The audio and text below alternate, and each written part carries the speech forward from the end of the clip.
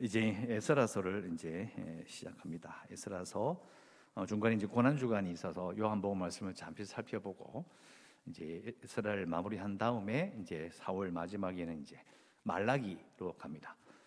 에스라도 말라기도 사실은 동일 시대는 아니지만 그러나 동일한 역사의 흐름 가운데 있어서 연결지어서 충분히 생각해 볼 만한 말씀으로 볼 수 있습니다. 좀 역사적으로 좀 복잡하긴 한데 오늘 읽은 1절에 보면 바사왕 고레스 원년에 여호와께서 예레미야의 입을 통하여 하신 말씀을 이루게 하시려고 되어 있습니다. 그러니까 우리가 열왕기하 아니면 예레미야나 에스겔, 이사야에서 나오는 그 시대에 주신 그 말씀으로 이렇게 볼 수 있습니다. 하나님께서 분명히 말씀하셨거든요. 70년이 지나면 내가 너희를 권고하여 다시 이곳으로 돌아오게 할 것이라고 말씀하셨습니다. 그 일이 이루어지는 거예요. 사실 70년이라는 시간은 짧은 시간은 아닙니다. 아니고 심지어는 1절에 나오는 것처럼 바사왕 고레스라고 되어 있는데 바사란 말은 페르시아라는 데 페르시아. 근데 열왕기하에서 남유다를 망하게 한 나라는 바벨론입니다. 나라가 바뀔 정도의 시간입니다. 나라가 바뀌었어요.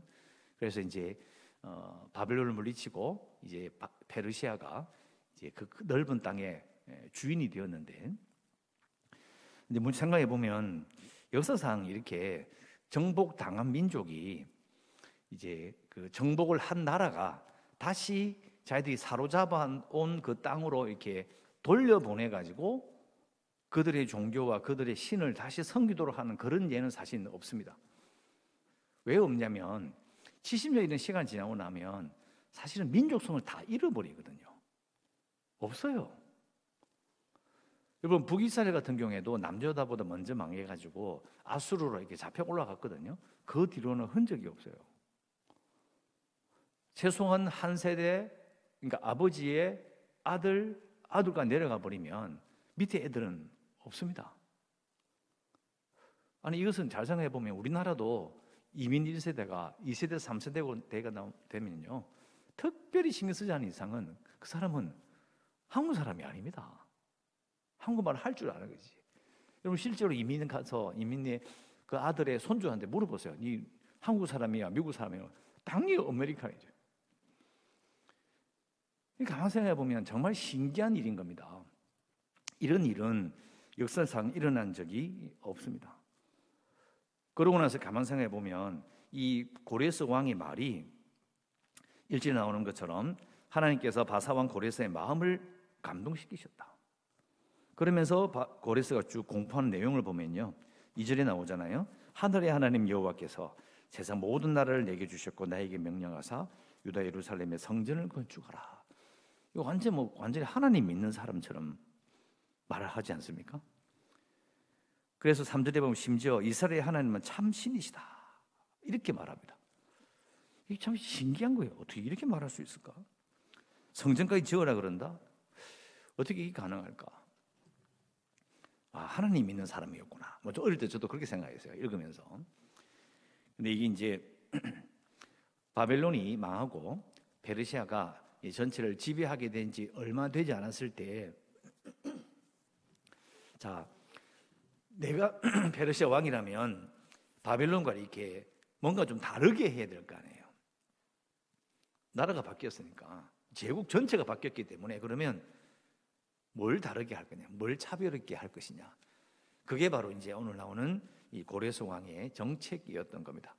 이 앞에는 바벨론이 너무 이렇게 압박을 가는 강압적인 그런 정책을 많이 썼어요. 고레스는 마음을 바꾼 겁니다. 좀 바꿔보자. 이렇게 하지 말고 피지배국들의 이 충성을 폭력으로 얻어내지 말고 이들을 부드럽게 만들어서 이제 모든 것을 유지하는 정책으로 바뀐 겁니다. 그래서 잡혀온 쪽으로 돌려보내고 그들의 신을 존중해서 그들의 땅에서 살아가면서 이제 속주라고 하는 거죠. 총독을 보내가지고 거기서 그들의 삶을 이어갈 수 있는 정책으로 바뀌었어요. 상황이 바뀌어버린 거예요. 정치 자체가 바뀌어버린 거예요. 그러니까 잘 생각해 보면 이 고레스 왕이 이런 말을 하는 것은 고레스가 하나님을 믿게 되었다 이런 차원이 아니고 역사적인 상황을 바꿔버린 거예요. 그럼 이거는요, 그 당태종 같은 것도 역사를 보면 당태종이 예수를 믿으라는 전도를 받았다는 기록이 있어요. 되게 웃겨요. 진짠가? 하면서 잘 읽어보면 실제로 당태종은 이 예수님 믿는 것, 또 예수 믿는 것에 대한 그 많은 것을 듣고 그 예수님의 말씀과 그 교리라는 그 하여튼 예수님의 말씀에 대해서 많은 감명을 받았대요. 개인적으로 너무 좋게 생각했다. 그런데 당 전체가 하나님을 믿게 되고 또 그 나라가 이렇게 예수 믿는 쪽으로 돌아서고 이건 안 되는 거예요. 역사적으로 이게 조금 어려운 부분이 있는 거죠. 전도는 했으나 그러나 또 다른 상황이 있는 거죠. 그런데 고레스는 개인적으로 전도받은 것도 아닌데도 이게 바뀌어서 하나님 믿는 백성들을 그 땅으로 돌려보내는 쪽으로 정책이 바뀌어요. 이것을 우리가 간단하게 뭐라고 표현하면 하나님께서 이 세상을 통치하신다라고 이야기하는 거예요. 하나님의 섭리 속에 있는 겁니다. 그런 관점으로 우리가 이 에스라를 쭉 읽어봐야 합니다. 이걸 생각해 보셨으면 좋겠고요. 자, 읽어보시면 그 4절에 이런 말이 있습니다. 그 남아있는 백성이 어느 곳에 머물러 살든지 그곳 사람들이 마땅히 은과 금과 그 밖의 물건과 짐승으로 도와주고 그 외에도 에스라엘에 세울 하나님의 성전을 위하여 예물을 기쁘게 들을지라. 또 6절에 가면 또 사면 사람들이 은그릇과 금과 물품들과 짐승과 보물로 덮고 그 외에도 예물을 기쁘게 드렸더라.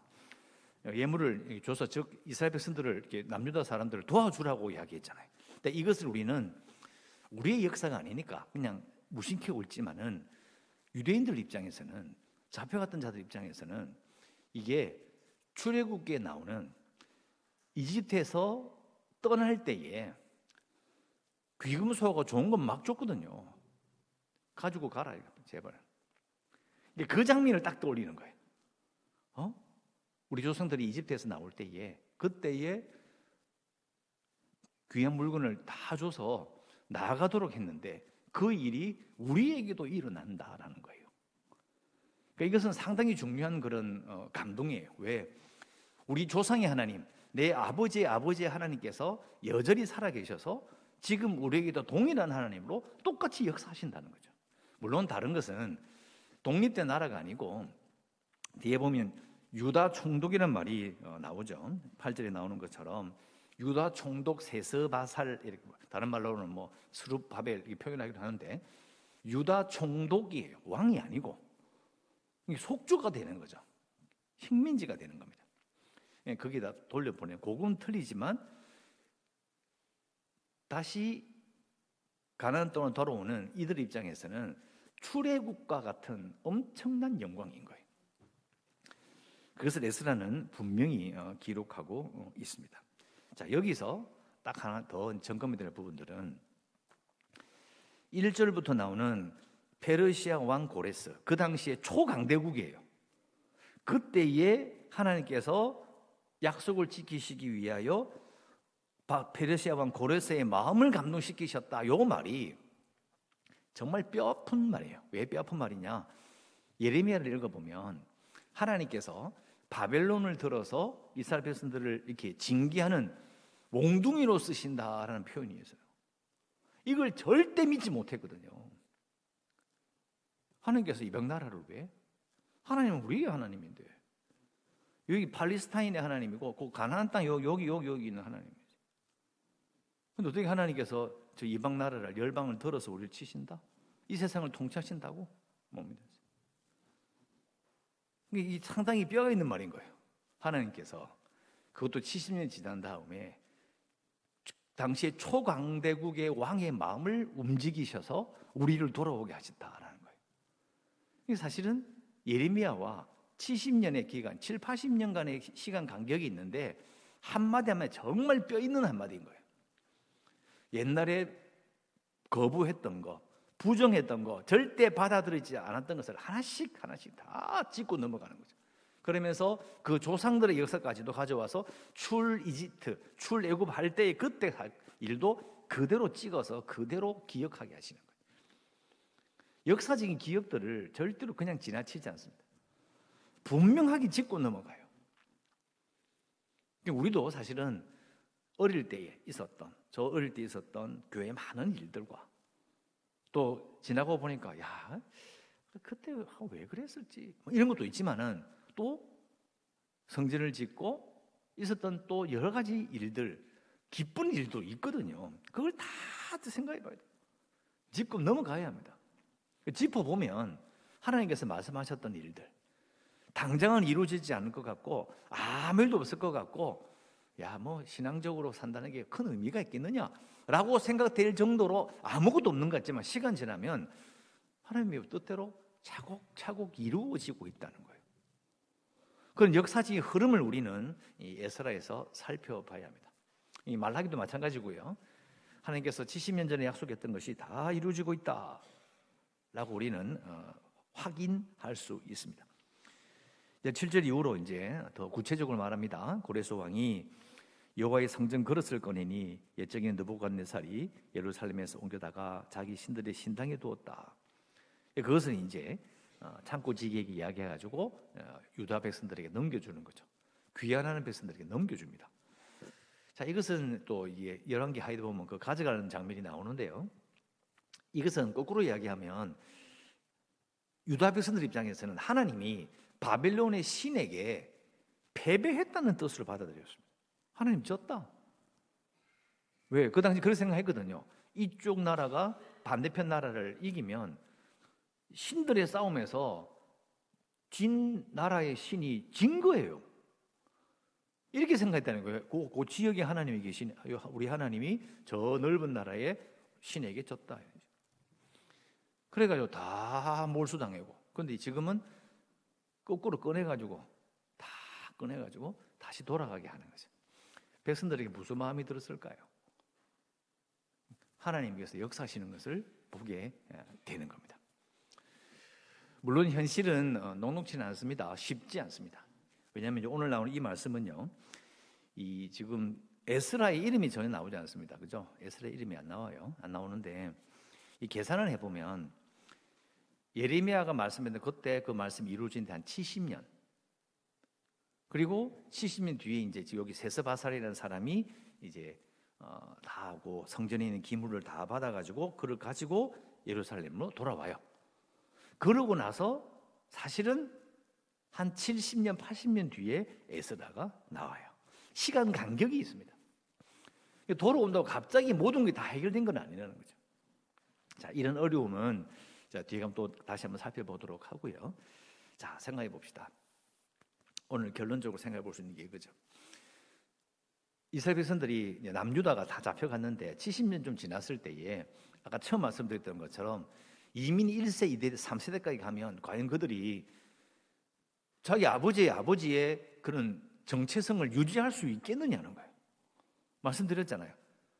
우리 미국 이민들 가족들을 읽어보면 물어보면 그거 쉽지 않아요.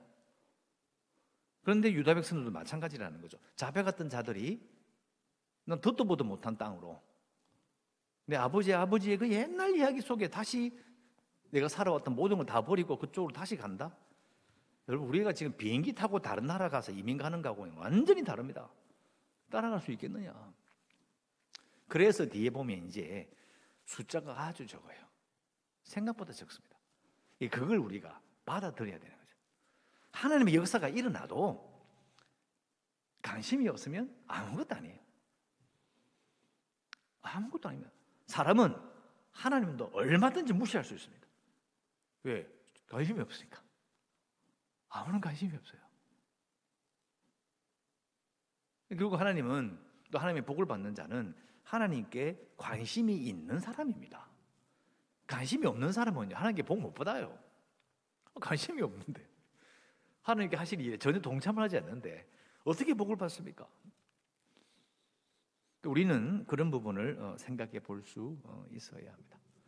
실제 돌아온 자들이 너무나 적었고 이것도 또 약간 다른 측면을 보면요. 70년 전에 이제 세스바살이 유다 땅으로 돌아갔어요. 그러면 그 동안에 에스라나 느헤미야나 뭐 했느냐? 그는 70년 동안 계속해서 그냥 바빌론에 살고 있었어요.